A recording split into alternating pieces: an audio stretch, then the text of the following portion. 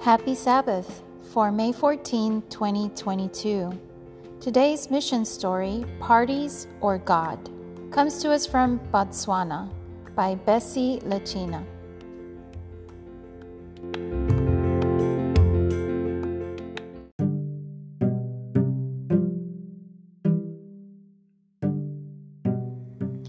Bessie couldn't understand why the Seventh-day Adventist Church always seemed closed when she walked past on Sunday, looking for a new place to worship.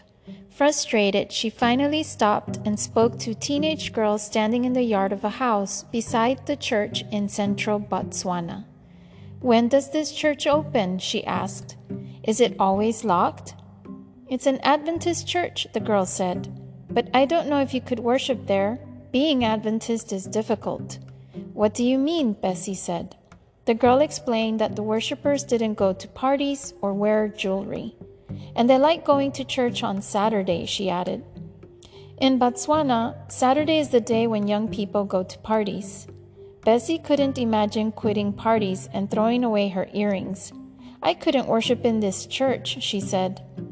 Bessie had grown up in a non-Christian family and knew little about God. She decided, however, during an extended break between high school graduation and the start of university classes, that she wanted to become a Christian. She visited a number of churches, and that was when she noticed that the Adventist church was always closed on Sundays. That fall, Bessie moved to Botswana capital Gaborone to study at the university. Soon she noticed that her roommate, Solofelang, went to church every Wednesday, Friday, and Saturday, but she didn't pay much attention. Instead, she went to parties on Saturdays and looked for a church to join on Sundays. But the churches didn't seem to use the Bible, and she felt that she hadn't learned anything. After several months, Bessie asked her roommate, "What is this church that you go to 3 times a week?" "It's a Seventh-day Adventist church," Solofelang said. "It worships on Saturday." Bessie looked at her roommate closely and realized that she didn't wear jewelry. Then she remembered the conversation with the girl in her hometown and thought, "I couldn't worship there."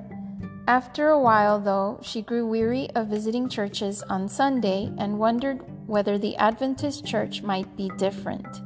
She decided to visit one time, only not on a Saturday. On Wednesday, Bessie went with Solofelang to university classroom where Adventist students gathered for their worship services. She was impressed with the pastor's presentation about marriage. Bessie was eager to get married one day. Learning that marriage would be discussed again, Bessie returned with her roommate on Friday evening.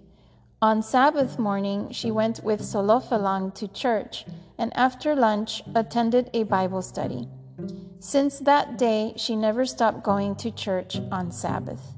Bessie's life began to change. She found it easy to give up jewelry and Saturday parties.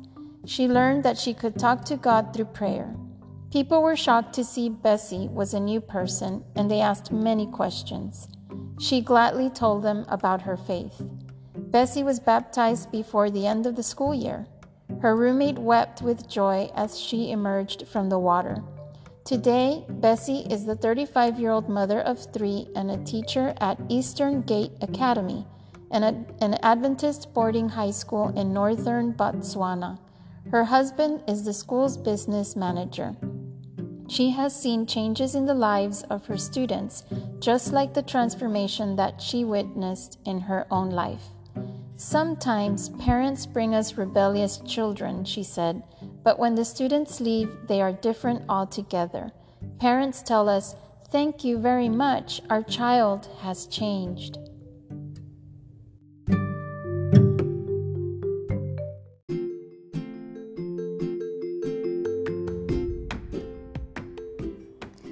Eastern Gate Academy shares a campus with Eastern Gate Primary School, a 13th Sabbath-funded project that opened in January 2017.